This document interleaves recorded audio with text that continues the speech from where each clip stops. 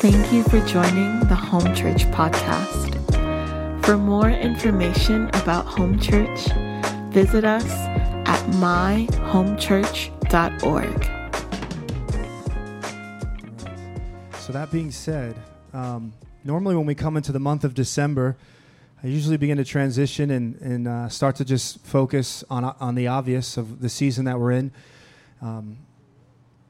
It's one of my favorite times of the year for many reasons, but obviously just what we celebrate with the coming of the Lord and all that means, the incarnation of Jesus Christ, the hope that's broken in. But that being said, we're actually not going to go into a traditional Christmas message today. Maybe over the next few weeks, I trust we will. I've been inspired by some things from the Christmas story, but I can't shake that God just wants to go somewhere else this morning. And as you know, as you say often, that's the safest place I know to be, is just to lean into that. So I know over the next few weeks we'll go into some of the more familiar accounts when it comes this time of the year. But this is something that's been in my heart. I was inspired last week by Johnny, what he shared. I've been inspired by the Lord. I've been inspired by one of the realities that comes with this season, the Advent, which speaks to the coming of the Lord. And the essence of Advent is expectancy, that God is going to come. God is going to come, and that there needs to be a readiness for action. There needs to be a watchfulness for every opening. That's what Advent tells us, is that he who said he would come is going to come, and therefore we need to be watchful, ready, looking to when and how he wants to break in. And when he comes, we want to respond rightly. We want to be willing to risk everything, because when he comes, new beginnings start, new freedoms begin. And that's like at the heart of Advent is God says he's coming, so be watchful and ready. And with that being said, although we're not speaking about the first or second coming, I want to actually come back around to this concept of that we circle regularly with revival, because that's at the heart of it, is the Lord coming. And I feel that the Lord wants to almost revive a hunger for revival. And I just feel a passion to keep that before us. And it's not that what we're doing in the meantime is like we're waiting just for something else. We're faithful. God's moving. God's touching lives. But deep down inside, we also know there's promises hanging over this city, and we know that there's more. And so we while we're faithful in the little things that God loves and blesses, where there's also an ache in our heart to see God break in. And again, this Advent season just brings us into some principles of the God who comes. He does. And he will break in. And although there was, again, a first coming and there's ultimately a second coming, church history shows that there are these moments where the manifest presence of God breaks in. And I want to take us to a passage in the Old Testament that is, I think, and many others that are far more brilliant than I, regarded as one of these great texts for revival. And again, just to be clear, I understand it's speaking of the coming of the Lord, and I understand there's the first coming that we're celebrating now, and there's the second coming. But again, church history shows that there are these divine seasons, these unusual seasons where the presence of the Lord breaks in. And when that happens, the only thing that can be said is God came down. Heaven truly came onto the earth.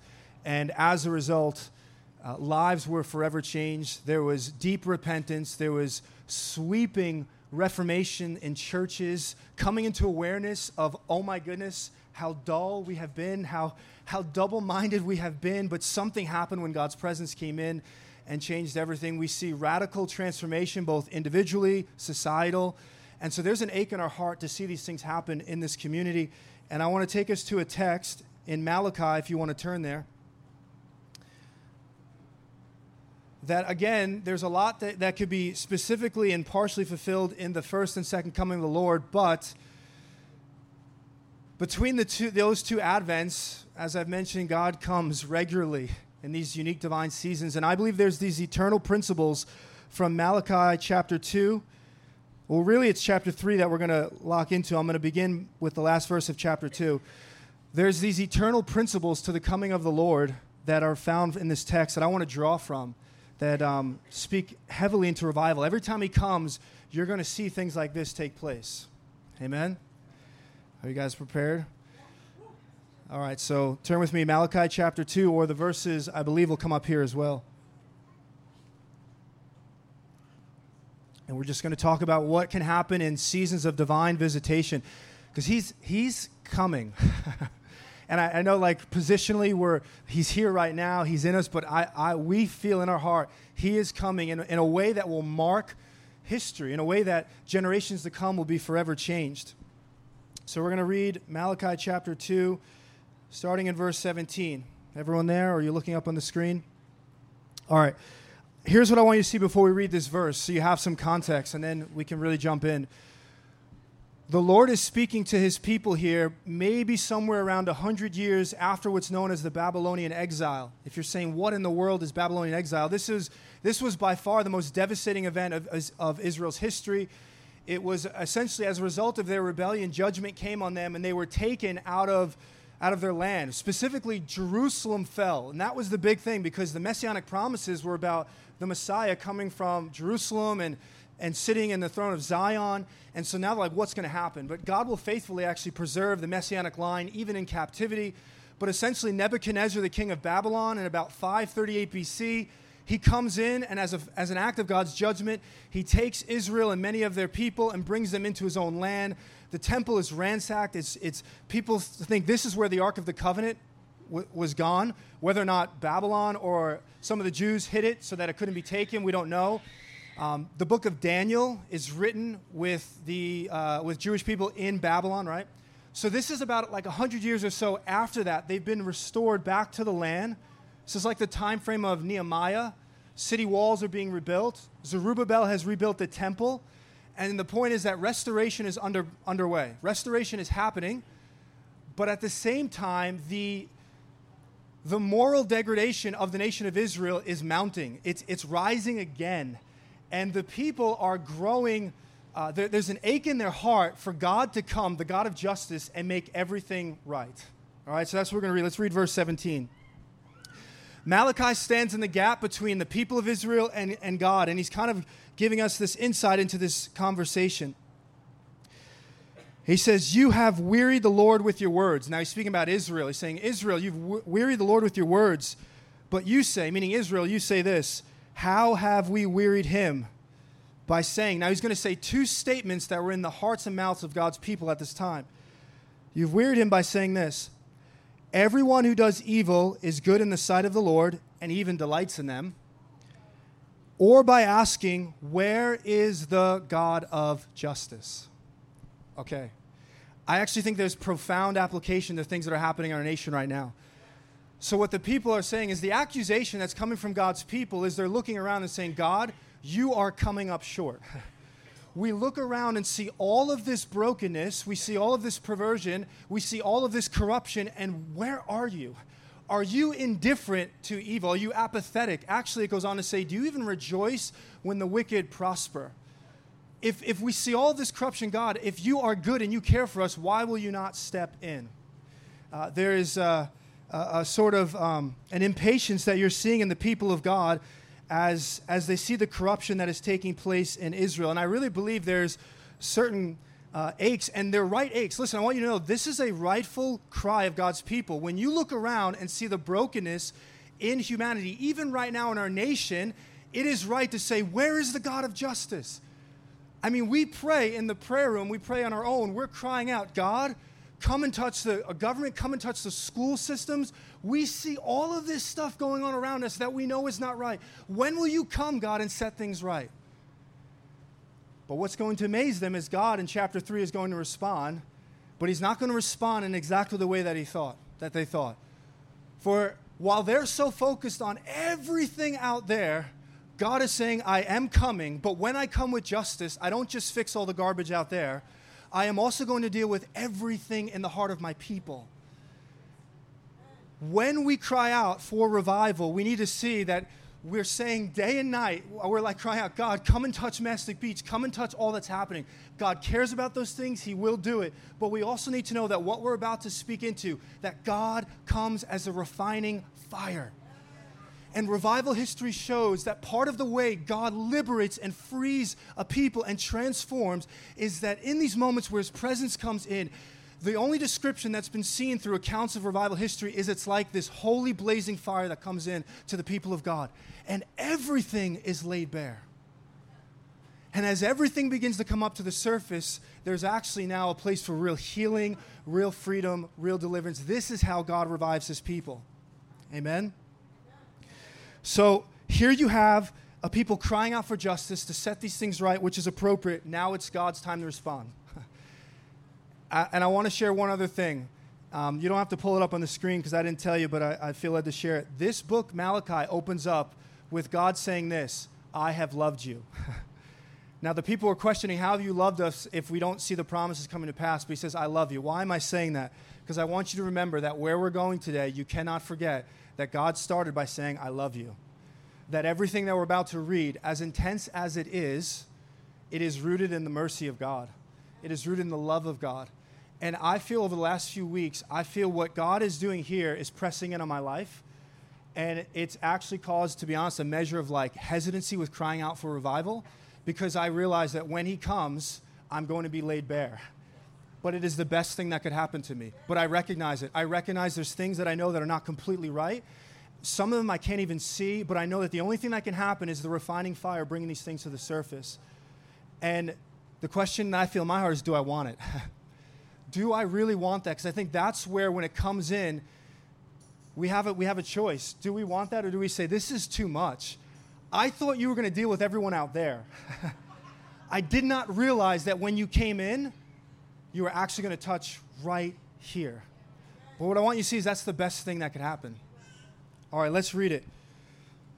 You guys kind of see this picture, right? I just feel like we're right in this with even our nation right now, crying out for revival, crying out for the God of justice, and God in his goodness, he's coming. So let's read verse 1, chapter 3. Now the Lord's responding to this cry. Now, ultimately, he's going to get to a refiner's fire. That's where we're going. So in case you hear me say that, and I'll explain it more in a minute, but this is how he's coming. He says, behold, I send my messenger, and he will prepare the way before me. Okay, let's just stop for a moment. What God is saying here is, all right, you've been crying out, you've been seeking me to come and deal with all that you see that's wrong. He says, I am coming, but before I come, here's what's going to happen. I'm going to send one before me to prepare the way. What this is called is a forerunner. It's an amazing thing that before the sovereign, holy, all-powerful God shows up, he seeks out a human vessel, that he begins to put his burden inside of them, and they begin to be so gripped that God is coming that they operate in what's known as a forerunner spirit. They begin to blaze the trail saying, I don't know what's happened, but I have a sense of urgency in my heart knowing the Lord is about to move, and I want to prepare, it says, the hearts of God's people. What does that mean? That means removing all obstacles, all spiritual debris is being kicked out. I believe that the forerunner spirit can rest on an individual. I believe it can rest on a company of people. Like, you can have churches that are operating with a forerunner spirit, while everyone is, as the scripture says, eating and drinking and being merry, and there's some beautiful things in that. God is saying, but I'm about to break in. And there's certain people that can't go on as business as usual because it's touched them so deeply. And I feel like God wants to place a forerunner spirit unto us. Who's the immediate one? We know without a doubt at the first coming, this was John the Baptist. This was in Matthew 11, and this gives us an example of what a forerunner looks like. In Matthew 11, when John's in prison, you may recall that John begins to question, Jesus, are you the one? Because I'm about to be killed, and I've given everything, and are you really the Messiah? And he sends two disciples to ask Jesus this, and Jesus, in the wisdom of God, doesn't necessarily respond directly, but to the crowds, he begins to heal, deliver, lame walk, blind see, preaches good news. And he says, guys, go tell John all that you see and hear. Because what he's saying is, this is the kingdom of God, and I'm the messianic king. But at the very end of it, Jesus says this, and about John, he says, he is the one whom it is written, and he quotes right here, Malachi 3:1. He's the one who prepares the way. So John was a forerunner, but John, it's not limited to John the Baptist. There will be others before the second coming of God. But also what history shows is when God breaks in revival, again, these unique seasons where God's manifest glory breaks in, and we're not wondering, are we in and are we not? Everyone knows before that happens, God begins to prime hearts with a forerunner spirit. It said John came in the spirit and power of Elijah. In other words, he came with this intention and power to set hearts ready, and I believe God wants to set our hearts as well. he will come, as he said. So let's read it again. Verse 1, behold, I send my messenger, and he will prepare the way before me. Now listen carefully. And the Lord whom you seek will suddenly come to his temple. I love that. I'm going to send one before, he's going to prime the hearts, and then the one who you've been seeking, crying out, God, come with your justice, he will suddenly break in. And he will come, though. Listen to what he will come to his house, his temple.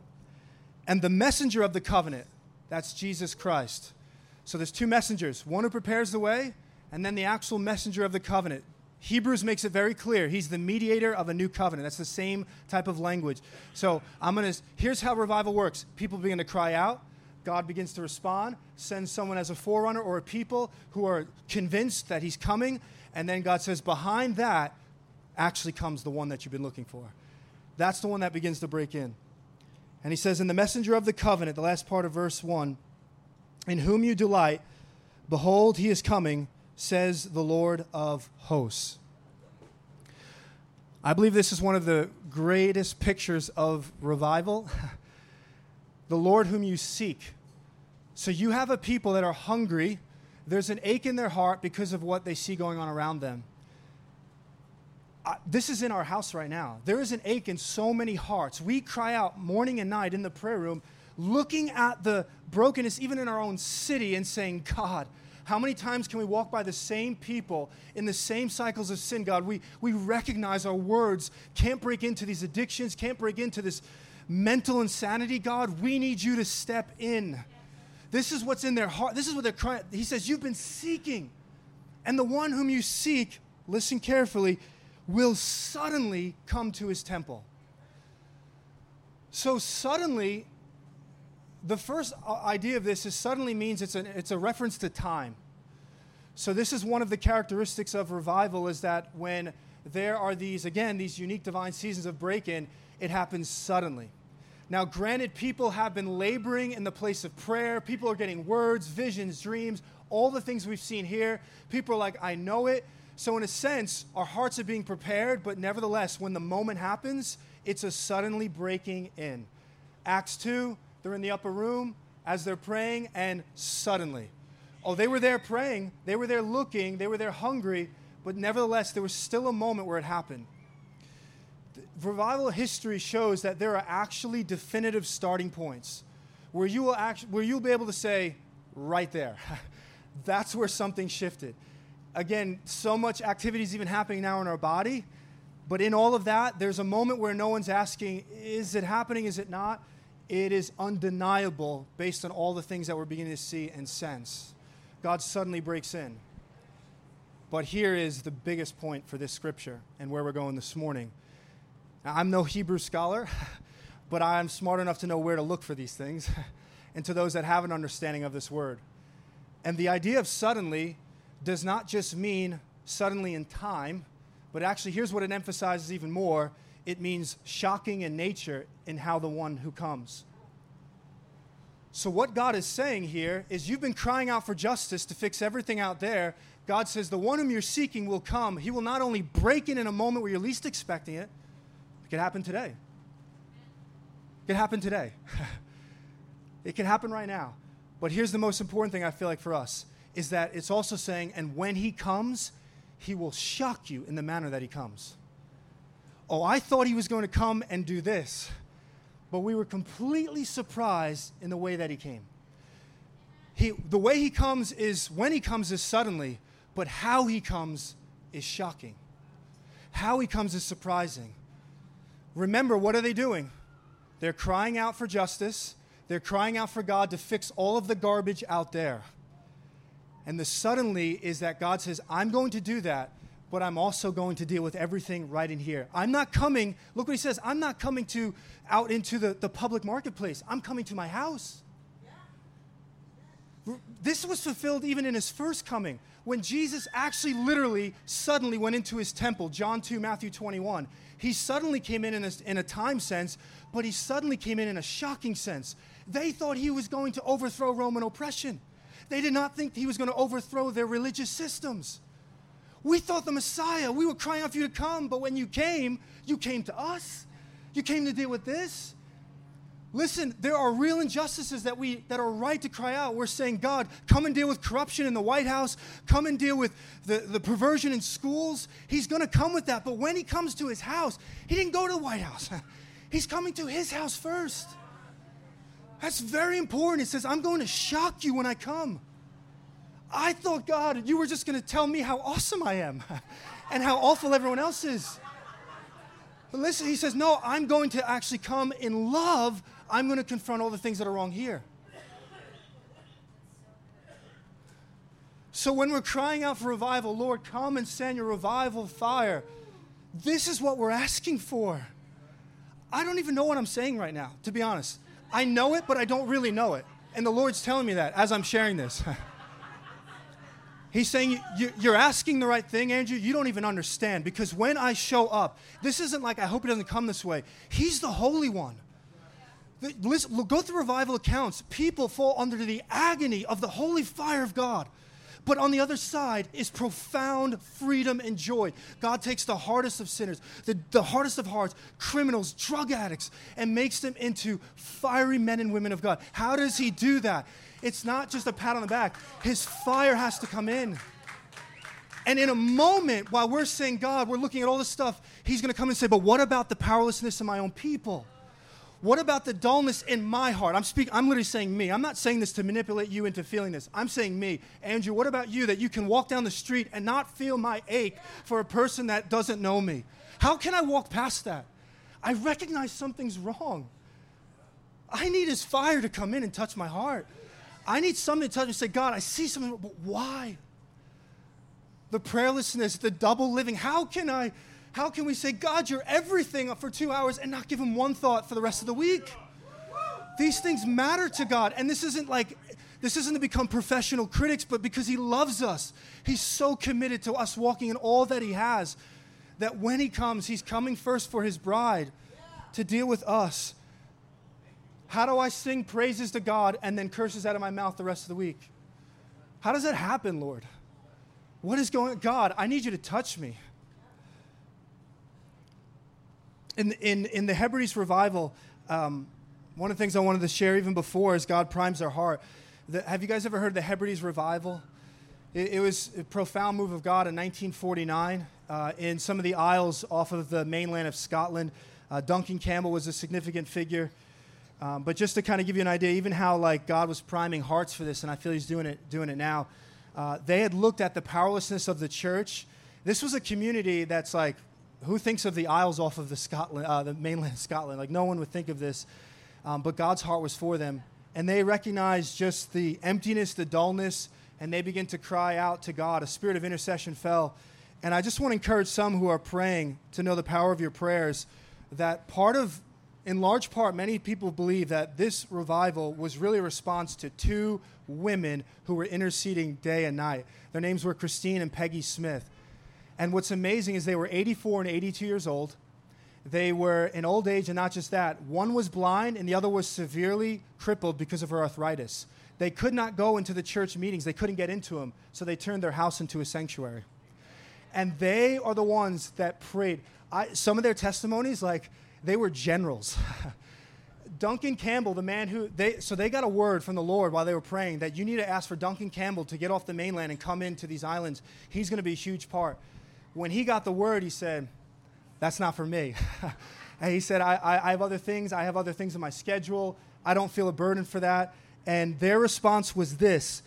That's what man says, but God says otherwise. He shall be here within a fortnight, which is 2 weeks. 2 weeks, his whole schedule shut down. Everything couldn't go forth as it was. And he was so burdened by what happened while he was in a meeting, he had to tell the guy before he spoke, I'm sorry, sir, but I need to leave. The man said, you have obligations here, Mr. Campbell. He said, I must go where the Holy Spirit is leading me. He went there for 10 days, but wound up being 2 years. Two women gripped by the reality of what God was about to do. What could God do here? So the Lord says suddenly he's going to come in, he's going to break in. While we're crying out for God to do all these things, which is right, he wants to touch our own hearts. So look at verse 2. It's deepening. It's deepening here. So you're seeking the Lord. The one whom you seek is coming. Listen to verse 2, though. But who can endure the day of his coming? Who can stand when he appears? This is beautiful. This is holy ground, guys. It's saying, hey, they are seeking God to come, and he's saying, the one whom you seek, when he comes, though, who can stand when he comes? Who can stand in their own strength when this God comes? And the answer is no one. It's speaking of an open display of God's power, glory, and sheer awesomeness. That when he shows up, no one, as strong as they think they are, can stand before this. I want to be really clear. If we're in this room thinking of, man, I hope this other church hears of this, or I really hope that this person I'm thinking of right now in this room or who's not here needs to hear this, you're missing the point. I tell you this, when God comes in, do not look to me. I will be laid bare with all of you. I mean that. Like, if there's anyone who thinks in this room that when God steps in like this, that they'll be able to say, hello, pal, and everyone else needs God, but not them, we are missing it. John, the one who was known, he had a unique revelation of the love of God. He called himself the beloved. He leaned his head on the chest of John on the chest of Jesus at the Last Supper. He was spirit-filled, blood-bought, clothed in the righteousness of Christ. And yet in Revelation 1, when he had an encounter with the glorified Jesus, John didn't say, hey, I'm your man. He fell as if he was dead. John fell as if he was dead. When God comes in, and this is all unto something, this is his reforming, redemptive work, but all of us will feel this. And God, this can't be like turned on and off. It's who he is. So the question I feel God, again, asking us is, do we want that? Do we really want to see revival? Do we really want to see things change? Because that means our lives being brought up into that as well. Dr. Brown, I don't think I've mentioned him yet, but I have a few things I want to share from him in a moment.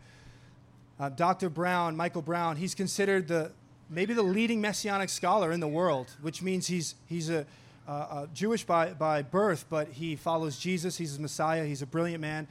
I just had this profound privilege the last 2 weeks ago to just be in a classroom with him for a week, listening to him speak. And he's not only a brilliant man, but he's been a part of historical moves of God. Multiple, but most notable, Brownsville in Pensacola, Florida from 95 to 2000. And one of the things that he shared that gripped me along this line of everyone gets touched, he said, I can't tell you how many testimonies of individuals I run into, even to this day, who when I see them, the first thing is the tears are still in their eyes. It's still so real of, I can't believe what we experienced, and we're hungry for it to happen again. But with that, one of the common denominators is this. You know, Dr. Brown, when I heard what God was doing, and it's usually this mature person of faith, that's what they assumed. They said, you know, when I heard what was happening, I immediately got a van, I immediately got a bus, and I brought all these people on it who needed a touch from God. And I brought them there for a touch from God. But when I walked into that sanctuary, and I experienced what God was doing, and there was an altar call given, I was the first one to run forward. This is what happens. God, we want you to touch everything. We want you to revive our hearts. We want you to set us on fire, Lord. Now, here's why no one can stand. Let's keep reading verse 2. I'll read it from the beginning. And this is the heart of it where we'll land. But who can endure the day of his coming? And who can stand when he appears? Listen carefully. This is why. Because he is like a refiner's fire, and he is like fuller's soap or launderer's soap. Verse 3, he will sit as a refiner and a purifier of silver, and he will purify the sons of Levi and refine them like gold and silver, and then they will bring offerings in righteousness to the Lord. You see what's happened here now? Something beautiful. So here's the picture. Crying out to God for revival, crying out to God to bring justice. God sends a forerunner to prime the hearts. Then God himself comes. But he says, but when I come, I will shock you in how I come. Because I will not just confront everything out there, but I'm coming as a refiner's fire and a fuller's soap to my own people. These two images deal with cleansing. I want to land on refiner's fire, but here's what fuller's soap means. Some of your translations may say launderer's soap. This isn't speaking of like Dove. This is like bleach. This is what you call caustic soap. It has acid in it to burn out something, to burn out a stain. The Lord is coming with divine bleach. That's the imagery. He says, you're going to be shocked because what I'm going to do is I'm going to bring in love, I'm bringing divine bleach to wash out the deep stains of your own heart. And then he says, but here's the big one. He says, but I'm coming with refiner's fire. Have you ever heard of refiner's fire? I've heard of it, but over these last 3 weeks, I'm just like, it's weird. It's so intense, but yet I want it. That's how I know this is the Lord. It's like I want it, but I also know it's like hard to put into words the intensity. But refiner's fire is this. God is being pictured as a divine silversmith. And he's coming to his people, and it shocks them what he's about to do. Refiner's fire is when it's a process where you take metals and you refine them. You draw out the impurities. And here's how you do it. You take silver, gold, copper, anything like this, and you place it over a fire. But not just any fire. Refiner's fire is at an unbearable heat. It has to be. And what begins to happen is the metal actually begins to melt to a molten state, and now it's liquefied. And once that happens, all of the impurities inside begin to rise to the top. And then what the skillful silversmith will do is he will take away all those impurities.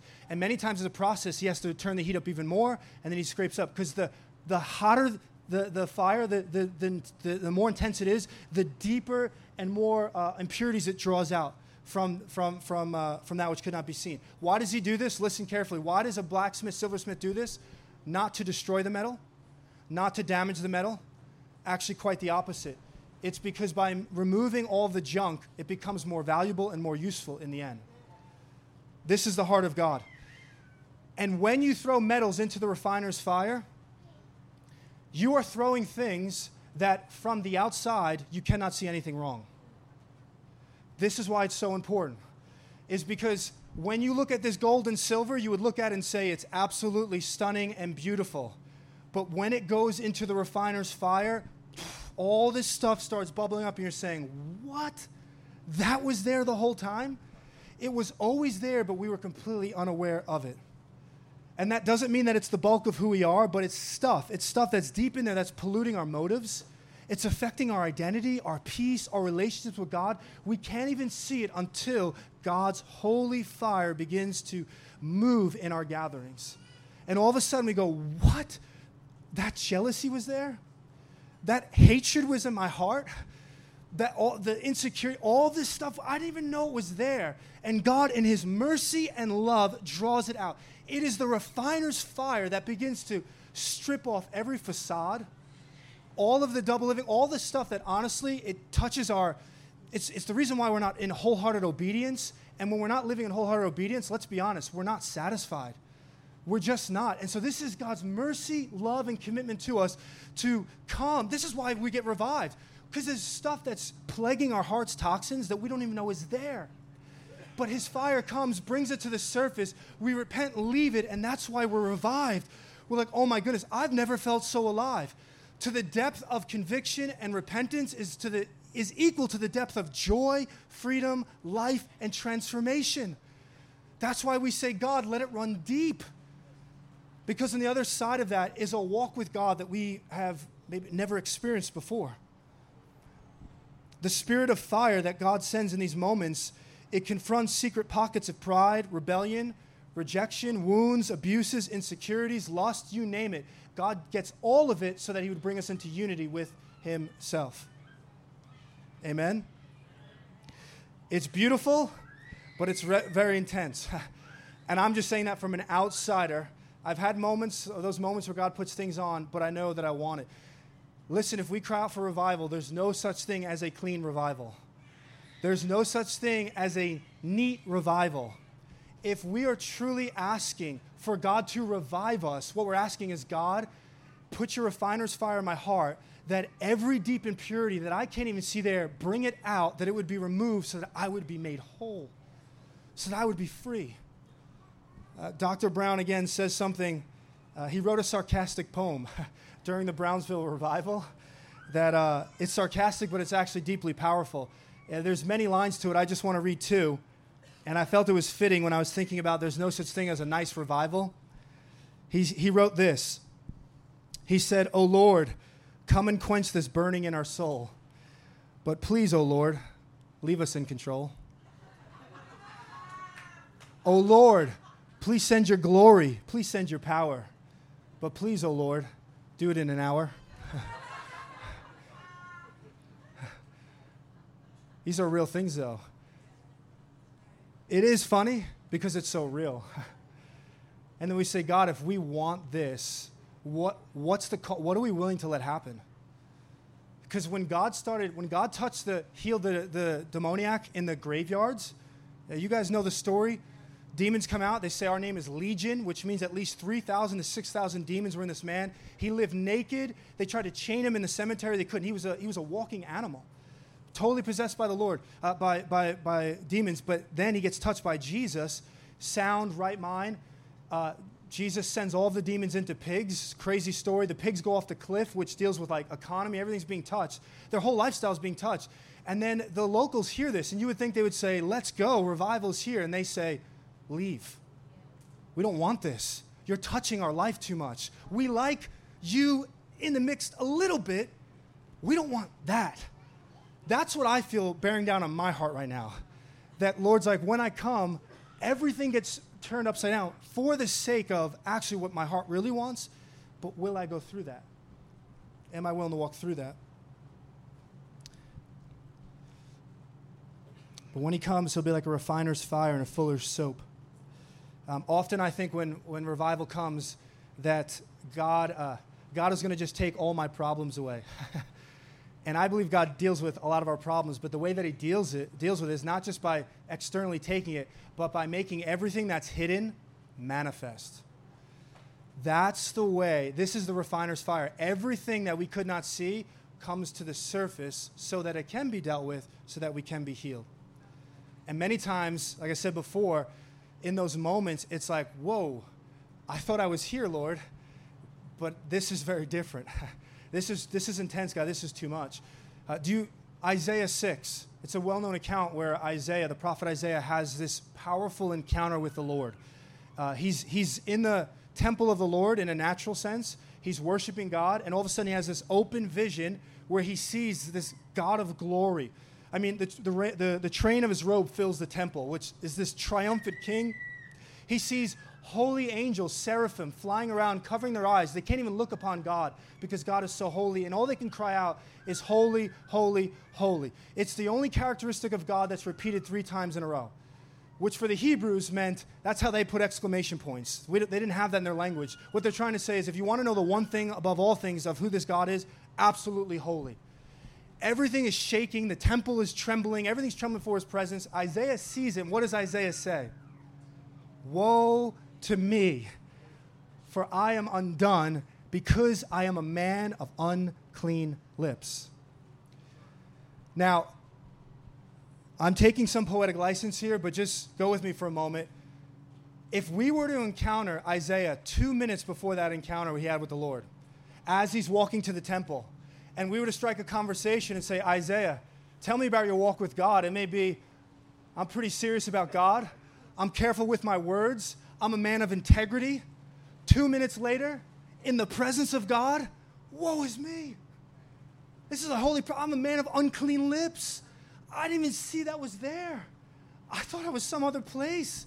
This is how he gets revived to be sent out. And what does the seraphim do? The seraphim goes to the altar of God, takes burning coal on tongs, comes and touches his lips, and it says, your sins are forgiven and you're purified, now go. It touches his lips probably because he's a prophet. But what's happening? That's the refiner's fire. He's being touched by the burning, redemptive fire of God in order to cleanse him, that he would be now commissioned out, that his words would have weight, that what he says would produce the very thing it was meant to. We sing a song. It's a great song. Take me in to the Holy of Holies. Take me in by the blood of the Lamb. Take the coal, touch my lips, here I stand. Now, I believe New Covenant worship is meant to be celebratory. The King has come. But sometimes we need to think about what we're singing. Because when I sing that song, many times I have a sweet smile on my face. Take the coal, touch my lips, here I stand. I am asking God to take burning coals and touch it on my life, to burn out all the impurities of my heart. Sing that song at an open fireplace with your friends. Sing it at a barbecue. Sing it when there's burning coals and you say, wait a minute, what am I really asking? See, there's something, this is the purifying, redemptive fire of God that we're asking for, like Isaiah, God, come in with your fire and touch my heart, God. Every blind spot, I want it to be seen. I want it to come up. I want these things. I know, sometimes I know what I'm doing, but I don't know why I do it. In Isaiah 4:4, it speaks of God's going to wash and cleanse Jerusalem. They're soiled. God says, this is how I'm going to wash her. He says, I'm going to send a spirit of judgment and a spirit of burning. What is he saying? This isn't destructive judgment. This is God's delivering judgment. He says, I'm going to send a spirit of burning. That means I'm going to send Holy Spirit fire on my bride for the sake of washing her, cleansing her. This is the redemptive fire of God. We're asking, Lord, come and send your Holy Spirit fire on us. Whatever it looks like, whatever it brings out, however it changes our life, we trust you're good. Many people think John the Baptist, when he came on the scene, he was drawing from scriptures like Isaiah 4:4 about a spirit of burning, when he says, I baptize with water, but one is coming who will baptize with the Holy Spirit and fire. He's saying one who's coming is going to purify his people. We don't have the time to go through. It's probably everyone will actually be touched by a baptism of fire in the end. To the unregenerate, it destroys. To the regenerate, it purifies. It's unto life. But God is, John says, I'm preparing the way for one who's going to come and baptize with a spirit of burning, is what he says. Unless we think this is doom and gloom, the verse after that, John says, John went on to preach many other exhortations and good news to the people. This is good news, that Jesus has come with the spirit of burning to liberate us and free us. Think of the outpouring at Pentecost. They had a spirit of, they had a baptism of fire. What fell on them in the upper room? Tongues of fire. And what happened when Peter got up and started to preach? What was the response of the crowds? They said, our hearts have been cut to the core. How did that happen? Only fire of the Lord can do that. See, John's baptism was, I'll wash you on the outside, but he's going to get up on the inside. He'll get to all the deep-rooted fears and motives and all of that. I can only prepare outwardly, but there's one coming who will get to the motives. So when Peter preaches under the spirit of fire, the hearts of men are being touched so that they would be freed. What did Simeon prophesy over Jesus when he was dedicating the temple? He says, my eyes have seen salvation, and this son, his words, he's going to strike a sword to many hearts in Israel. He's going to lay bare the hearts of man. This is a necessary part of revival. With all of the glory of the healing and deliverance, all of that, the way God is from the inside out changing us is, I believe, right here, refiner's fire that comes in. I mentioned the Hebrides outpouring before. Here's an amazing thing. As they were praying for the Holy Spirit to come in Hebrides, when God began to move mightily, they were in a barn. There were 6 people, and one of them stood up, and I think he said, like, this is hogwash or something like, I don't know, some funny phrase that we would never say. But basically what he's saying is, we're praying for God to touch all these people. He's like, the Lord needs to touch me. The moment he said that, the barn, it says, it like shook, and God came into the room, and all of them fell before the presence of God. And that's when they left the barn, they saw grown men. These are Scottish men. If you know anything about Scottish men, they are strong men. They saw men laying all over the street crying out for repentance. It is said in the Hebrides revival that 75% of the people that were born again and came to the Lord came so outside of church meetings, in the fields, tending to the animals, in their houses. All of a sudden, the spirit of fire came on them, and their hearts were convicted by what was going on in their life. It says of Duncan Campbell that regularly, daily, he was given house calls. As he would approach houses, he could hear the moaning of grown men under the spirit of fire. And sometimes he would say, the Lord still has more work to do. I'm not meant to be here just yet. And then once it was time, he'd come. And then he would hear equally the shouts of joy for the one now who's been free and liberated. In the first great awakening that swept through this nation, this is the days of Jonathan Edwards. Our nation was in a spirit of deism. God was a concept. We didn't think he could move anymore. Alcoholism was running rampant. It said it's crazy statistics, like 1 out of every 4 people or 1 out of every 4 stores was bars and whatnot. Anyways, it was Jonathan Edwards preaching, and we wouldn't really call it preaching. He could barely see, so he spoke monotone with his fully written message in front of his face. But the fire of God fell so strong that he had to tell people to be silent because he couldn't finish it. Because the Spirit of the Lord began to move upon hearts, and they began to cry out. Some of them, they said, were actually gripping to the altar just because they were like holding on for dear life. And they said these were the beginning days of the First Great Awakening. This is what changed the tide of a nation. These are the things that happen when God's fire comes in. So let's finish this out, verse 3 and 4.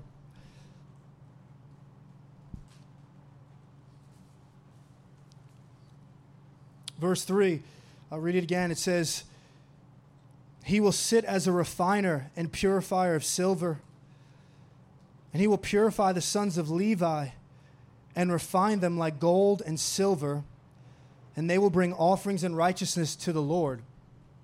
One point I want to make on this is that the Levites were considered the spiritual leaders of the day. So I'm no prophet in the sense of like I've been given some mantles to speak to the nation. At least that's not part of my life right now. But I think we're seeing some of this unfold in our country right now. Some of you may be aware of over the last few years, there's been an acceleration of compromise being brought to the surface in leaders. Now, some of it we don't know yet. Some of it we do. A lot of it we do, sadly. Could it be that what we're seeing is God's refining fire touching the Levites, touching the leaders first in order to prepare for what he's about to do? That he is coming in a way that we've never seen before. Could there be more still to come? I don't know, but I actually take it as a positive. Not that those things have to happen, but that God is so committed to his church. He's dealing with all of this stuff that was hidden. It's coming to the surface now. And then verse 4, it says, then the offering of Judah and Jerusalem will be pleasing to the Lord, as in the days of old, as in former years. Something has happened to God's people now. After the refiner's fire, the fuller's soap has touched them. Now there's a pure offering that's being given. Verse 5, which we're not going to read, speaks of those who probably at the second coming had resisted the Lord and judgment came on them. So this is what I feel burning in my heart for us as we think about the coming of the Lord. As we continue to pray for revival, I want our spiritual antennas up to things like this, so we would not run from it, we would not resist it, we would not call this is a work of Satan, God wouldn't do this, but we know this is part of the way God is healing us and reviving. And all I felt this morning was to make space to respond to God, not to a man. I'm not laying hands, no one's laying hands, but if you felt this morning that there were things in your heart that God is already putting his finger on that you know you want him to deal with, that God would do that. That the spirit of fire would actually be released here this morning over people's lives. And I want to make room for that. So I'm going to actually ask if I don't know if Caesar, if you could jump on the guitar, if that's possible, the acoustic or something, and I'll let as the Lord leads him, if he wants to sing simple choruses that just lead us. I don't have him come up here to create a mood. I just believe in the power of worship, and sometimes it's hard for us to articulate what we're feeling, and sometimes it helps when someone is leading us into these deep heart cries before the Lord, that actually it allows God to break in. And so I'm kind of putting him on the spot to let the Lord lead him. And yeah, okay, he's going to jump on the piano, sure.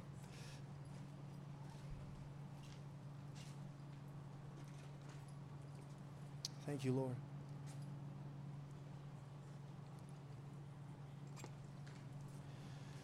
Yeah. Pray, God, that we would not see this as a fantasy. This is you, Lord. This is your word. That everyone Everyone, Lord, you want to touch.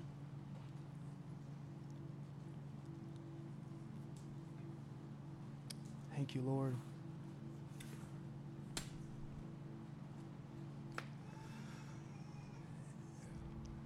In just a moment, I recognize it's challenging. We have kids in the kids' church, and we want to respect those that are working. And so I want to just read something, and then when we open the altars, if you have children, we do need to grab them. But I just want to do our best. I know it's tough. We're in a tent. We don't have a lobby area, but I want to do our best to preserve this moment. And so I'm really going to ask that we just preserve what's happening here, to people responding to God's call right now, for the fire of the Lord to come on their lives right now and to touch deep-rooted things. So let me read this, and then we'll move forward. This is an actual diary description from Dr. Michael Brown, January 31st, 1997. He had gotten home early in the morning after being in a historical move of God. And these are the words that he penned as to what he experienced. He said, "I've just come from the beautiful presence of the Lord." I listened to him reading this to me. "From a night of glorious baptismal testimonies and incredible stories of wonderfully changed lives. A night of sovereign visitation.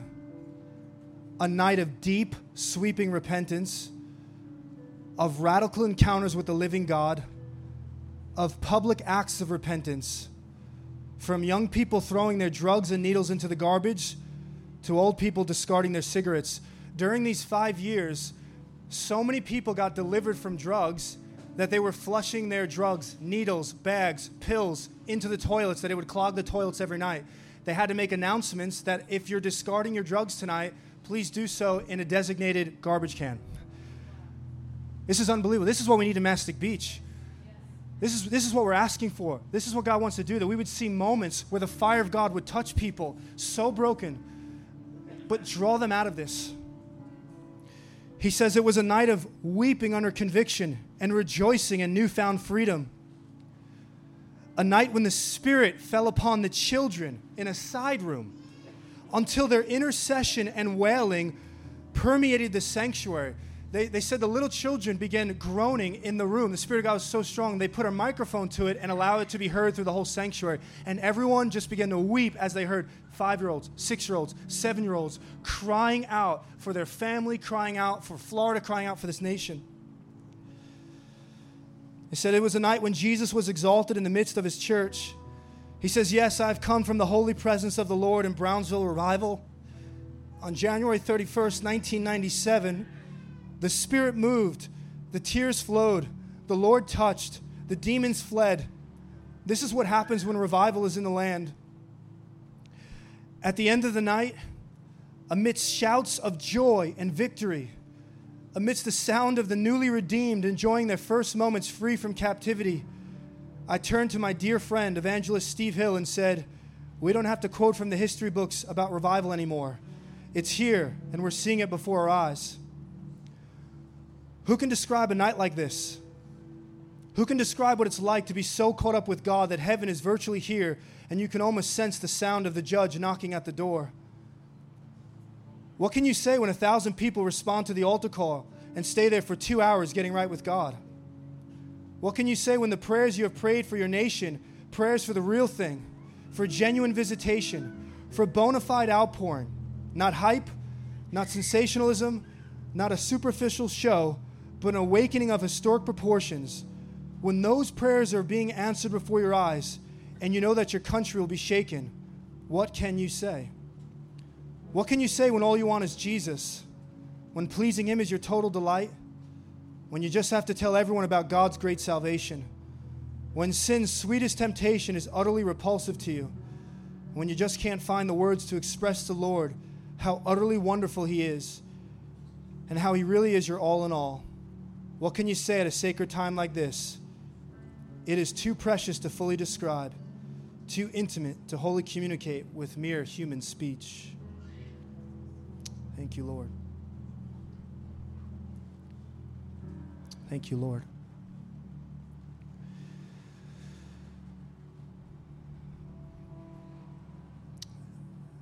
It's what we ask for, Lord. We ask now, God, that your spirit of fire would come upon us, Lord. We want to live for all that you've created us for.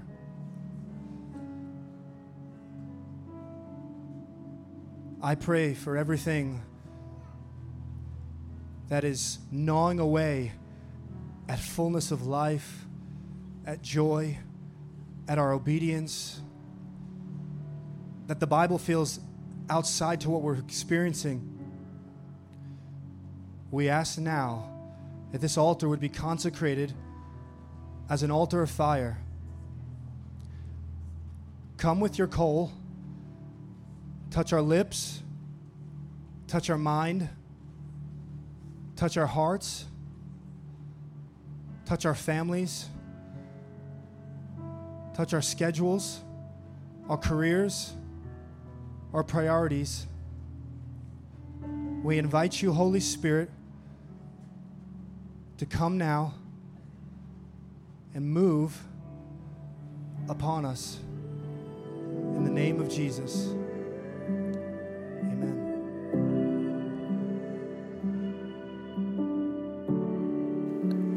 We're so happy you could join us on the Home Church podcast. We pray this week's message encourages you to behold the Lord Jesus and bring his kingdom wherever you go. You can visit us online at myhomechurch.org, subscribe to our YouTube channel, or follow us on social media. If you would like to give to this ministry, text the amount to 84321. Bless you.